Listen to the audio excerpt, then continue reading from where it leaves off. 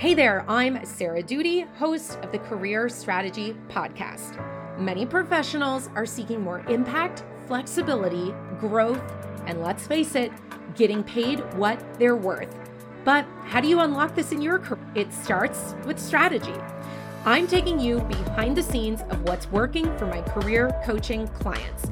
You'll hear strategies and actionable, yet sometimes against the grain, advice for how you can be the CEO of your career and stop dreading Mondays. Ready to level up your career? Let's get after it. So, what are we talking about today? We are talking about why treating your career like a product can be really helpful in helping you reach your goals faster. And I think it's honestly a little ironic that many of you spend your day-to-day at your job doing design, doing strategy for these products and companies you work on, but you don't apply a lot of these principles to your career. So that's what we're going to talk about today, because I really believe that your career has a lot in common with a product, and that the reason so many products fail is the same reason why it feels so difficult for you to reach your short and long-term career goals. I want to just first start off thinking about what are some of the reasons that products fail, right? And maybe you have many ideas based on products you've worked on previously in your career. So, products fail because I think we can lump it into three kind of categories. First, I think products fail because there was something wrong with their design, right? It just didn't work as planned or as expected. Or once they got that product into the hands of potential customers or users, those people had trouble or kind of thought, why do I need this? And one example that comes to mind is the company Juicero. If you Google that, you will find all kinds of really great articles about it. But Juicero was basically kind of like Nespresso for juice. And long story short, it was a really expensive machine. They raised all kinds of money, a lot of money, millions and millions. And you put these kind of like plastic packages of fruit in this machine, and it would, juice it. The problem was that reporters from Bloomberg realized, hey, I can just squeeze this packet of juice or vegetables and fruit with my hand and get the same result without buying this machine that was, I think it was $700, but Google it and you'll find out. Anyway, that product failed. One of the reasons because of its design, right? Another reason products fail, marketing. You can probably yourself think of many examples of marketing where the marketing failed or was not received in the way that the company intended. And, one company that comes to mind, this is going back a while, but after the iPod came out, Apple's iPod, and became so popular, Microsoft launched the Zune, their version of the iPod, but the Zune didn't really last. And my hunch is that Microsoft kind of had a big opportunity there, right? They didn't have to convince people like this concept of having this tiny device and all your music goes on it. And why is that such a benefit and everything? Like Apple had kind of paved the way. So all Microsoft needed to do was just like market this thing. But they didn't do that a good job. And as a result, the Zune did not last very long. And the third reason that I think a lot of products fail is because of the sales component. And when I say sales, I'm talking about a lot of things. One of them obviously is price. One of them could be relationships, right? And you can probably think of examples, maybe in your own life, where you were going to buy a car or a house or insurance or something. And you already bought into kind of the design, right? The features and benefits of that house or that car or the insurance. You were already, attracted to this because maybe the marketing, maybe it was word of mouth marketing. And when it came time to kind of close the deal, you walked away because something didn't feel right or you were turned off, whether that was a sleazy salesperson or they changed the price on you, or there were like all these hidden things that came up at the end. That's what I'm talking about when I say the sales part of this. So products can fail for three reasons. And I think most of the reasons fall into these three categories of the design, the marketing, and the kind of sales element. And so the thing I want you to picture is a stool. And each of these concepts, design, marketing, and sales, you need all those things for the stool to stand up, right? You can't just have marketing and design if your sales is not strong. It's not going to be saved by your design and marketing. If your product is faulty, ultimately no amount of marketing and sales can help sell this product that, doesn't work, or that even if people do buy it, they write horrible reviews because it doesn't work, right? So this design, sales, marketing, it's like a stool, and we need all of them to work together. Otherwise, I don't think a company and a product really has a chance at long-term success. And what does this have to do with your career? It has a lot to do with your career, because in your career, you are a product, and I call it the product of you. It's also the name of my book that's coming out in Q1. But in your career, you are a product, and companies are hiring you to do a job for them, right? Or if you do freelance, your freelance clients are hiring you to do a job for them. And if you want companies, hiring managers, recruiters, etc., to notice you and hire you, you have to show them how you are going to solve problems they have or needs they have. And this whole idea of the product of you and you being a product, this is not just about getting hired. So if you are happily employed right now, please don't tune out, because this definitely applies to you also. Because the thing to remember is that every day in your job, you are trying to get people to buy into things. You're trying to get them to buy into your ideas, your perspectives, your design concepts you made, sales strategies. You're trying to get your boss to buy into the idea that they should give you a promotion or a job title or a raise, right? And so every day in your job, you are trying to get people to buy into different things. And the customers for your product, like I said, it might be your boss is a customer of you because you want your boss to see your value and give you a raise. Another customer might be your colleagues, your peers, because you want them to see how awesome your skills and experience and superpowers are. So they mention that when they do a performance review. Who else are customers of you? Okay, your clients or stakeholders in your job, right? Because you want them to buy into your ideas and the suggestions for the projects you're working on in your job.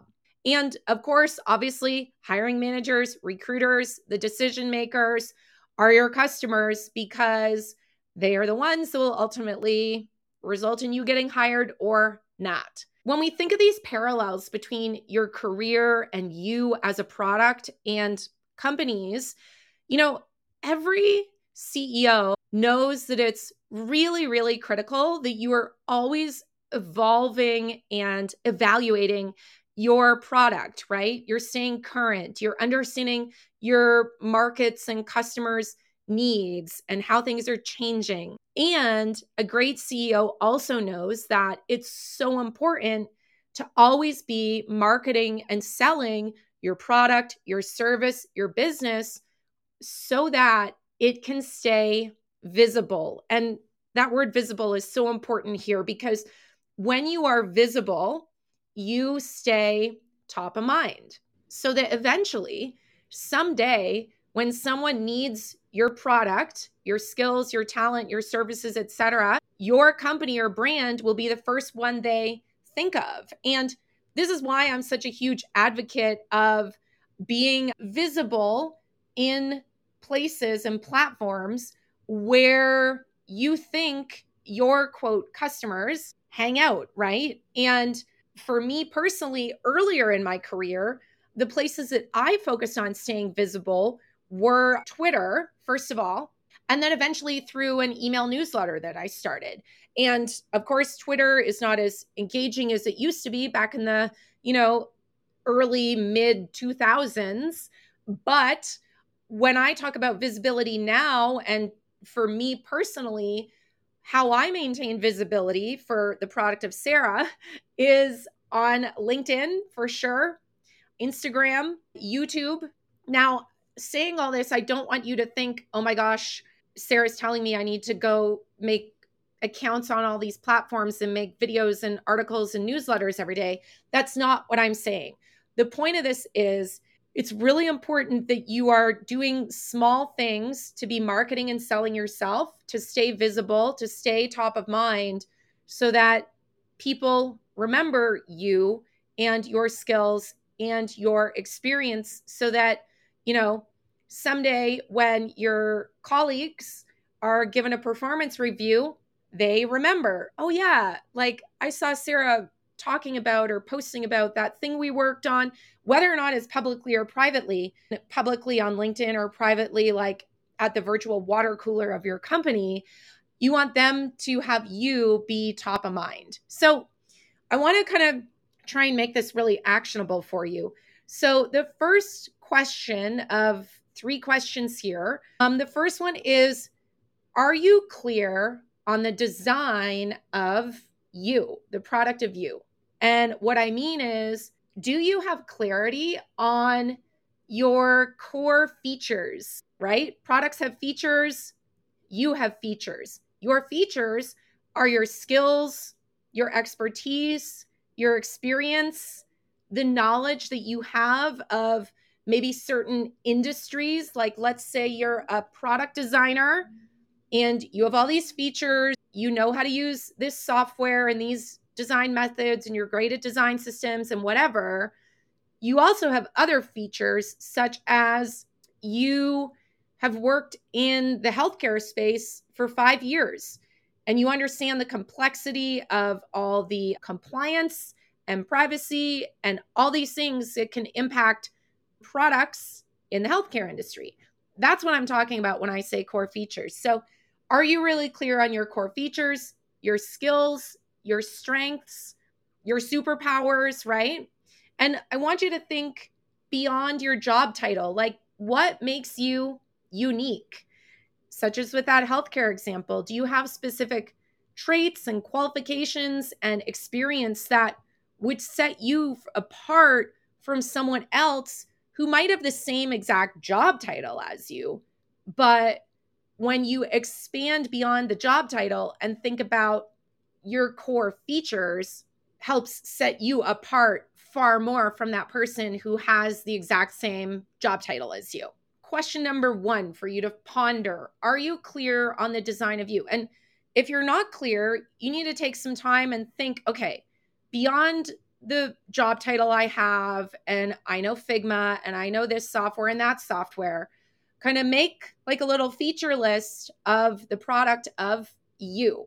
Now, the next question I want you to think about is, what are you doing in your career to be marketing the product of you? Now, there's many things you could be doing.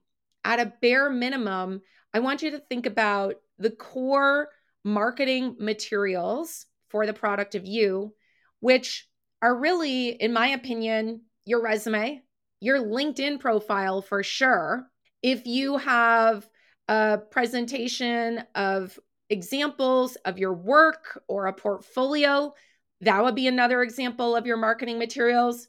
Maybe you have a website or an online presence of some type, and then any other kind of presences that you might have professionally.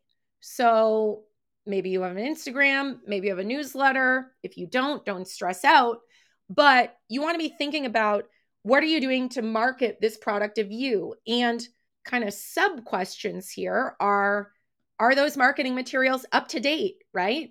If someone slid into your inbox or your friend said to you tomorrow, oh my gosh, I just saw this job, it's perfect for you, and I know someone at the company, and your marketing materials were not ready to go, that's going to be a problem, right? So you want to make sure that your marketing materials are up to date and reflective of what we talked about in number one, your features, your benefits, the design of the product of you. And like I said, I want to reiterate, this is not about going out there and becoming some influencer. It's about being visible and being ready in case someone asks for or an opportunity presents itself where you might need these marketing materials. Another thing I would really mention here regarding the marketing of the product of you is that there's kind of a myth out there that in order for a product to be successful, you need like a big audience, or in the online space, you need a big email list or a big following on social media or something. And this notion of your ability to have customers, let's say, is dependent on having a large audience. I don't buy into that. It's less about the size of your network and more about the quality of those relationships. Because think of it like this on LinkedIn, if you have 20,000 connections on LinkedIn, but you don't really have relationships with those people, those 20,000 connections are pretty useless if you were to email some of them or post on your profile and no one pays attention to you. So by being really intentional and focusing on the quality of the relationships you have, not the size of your network, you are going to increase the chances that when you email them, when you message them, when you post, say on LinkedIn that you're looking for a role, etc., they're actually going to pay attention to you, right?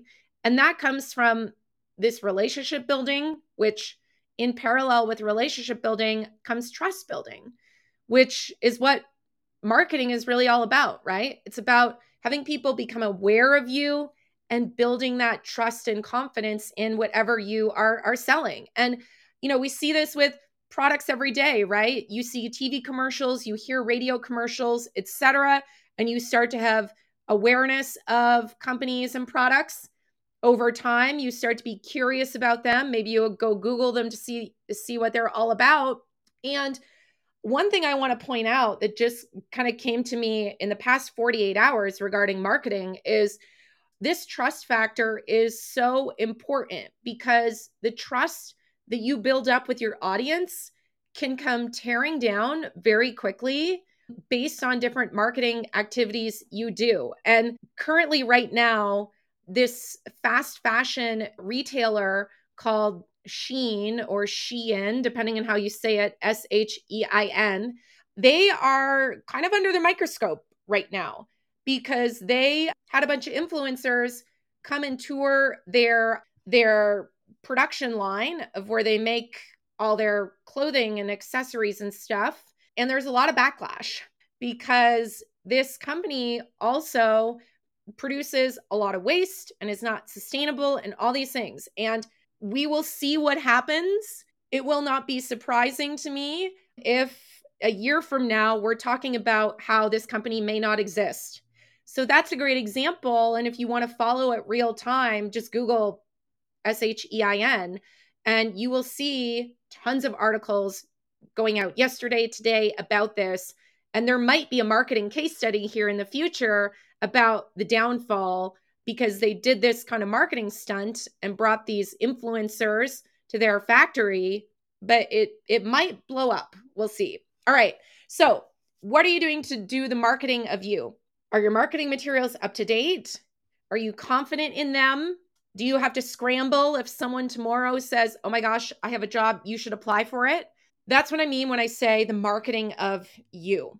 And then the last thing to think about is, what are you doing to sell the product of you? Now, sales doesn't need to be sleazy. I know many of us, myself included, you kind of just imagine like bad sales experiences, not very authentic, etc. And When I say sales, I'm really talking about relationships. And this marketing and sales are very intertwined. But the point of sales relationships is that you want to have relationships in place before you need them.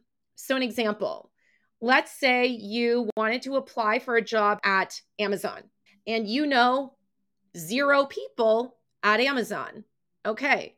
Well, the time to be building relationships with people who work at Amazon is not like the day before you want to apply for a job there. A better scenario would be you want to apply to a job at Amazon in the next year, like they're on your dream list. Okay. If you know that today, then one of the things you should be doing is trying to build relationships with people who work at Amazon. Not so that 6 months or a year from now, you can message them and say, hey, I want to apply at Amazon. Can you do me any favors? But you want to have that relationship in place so that organically they might tell you that their team is hiring. You might find out about jobs before they hit kind of public job boards. Or if you do apply to a job at Amazon, you already have contact with someone at Amazon that you could ask questions about company culture or the interview process or something. And you're not scrambling to try and find someone who works there, because if you don't know someone who works at Amazon and you apply there, then if you have questions or you want to kind of ask someone about, I noticed you worked at Amazon for 2 years. Like, what's kept you there? What do you like about it? What you don't like about it? You won't be able to ask those questions because you won't know anyone who works there. And if you just start cold emailing people, who knows if they'll answer you? And plus, you're on a time crunch because you just applied, right? So that's what I mean when I say, what are you doing to sell the product of you? What are you doing to actively build relationships to help in this element of selling the product of you, right? This could also mean building relationships with people at your company in other departments. This is not just about getting hired. It could mean building relationships to get allies in other departments so that you have people to help sell ideas or sell pitches to for, things that you've come up with together. All right. So I know that was a lot. I want to recap really quick. So we need to treat our careers as a product, because whether you're selling insurance or clothing or vacation packages or your skills as a professional, you're going to increase the chances that you're successful if you are mindful and intentional about the design of your product, the marketing of your product, and the sales of your product, right? And so be thinking about, do you need more clarity on the design of your product? Do you have a strong elevator pitch, right? That's an element of the design of your product. Do you have clarity on your skills beyond just what your job title is? What makes you unique and different from other people with the same job title as you? What are you doing to develop your marketing materials for the product of you? And are they ready to go? Or would you need to hustle and pull an all-nighter to get them all ready? And then what are you doing to sell the product of you? Do you have relationships in place that are really strategic based on your short and long-term goals? Or would you end up just sending a bunch of cold emails and crossing your fingers if you were to apply at a company, let's say, and you didn't know anyone there? And remember that these 3 elements of this design, marketing, and sales, they have to work together because they're like this stool. And you need all 3 of them to hold you up in your career. So I'm curious now, if you had to put your kind of number 1 takeaway on a Post-it note, what's your number 1 takeaway or your aha or like brain exploding emoji type moment from this? Thanks for listening to the Career Strategy Podcast. Make sure to follow me, Sarah Doody, on Twitter, Instagram, YouTube, or LinkedIn. If anything in today's episode resonated with you, I'd love to hear about it. Tag me on social media or send me a DM. And lastly, if you found this episode helpful, I'd really appreciate it if you could share it with a friend or give us a quick rating on Spotify or a review on Apple Podcasts. Catch you later.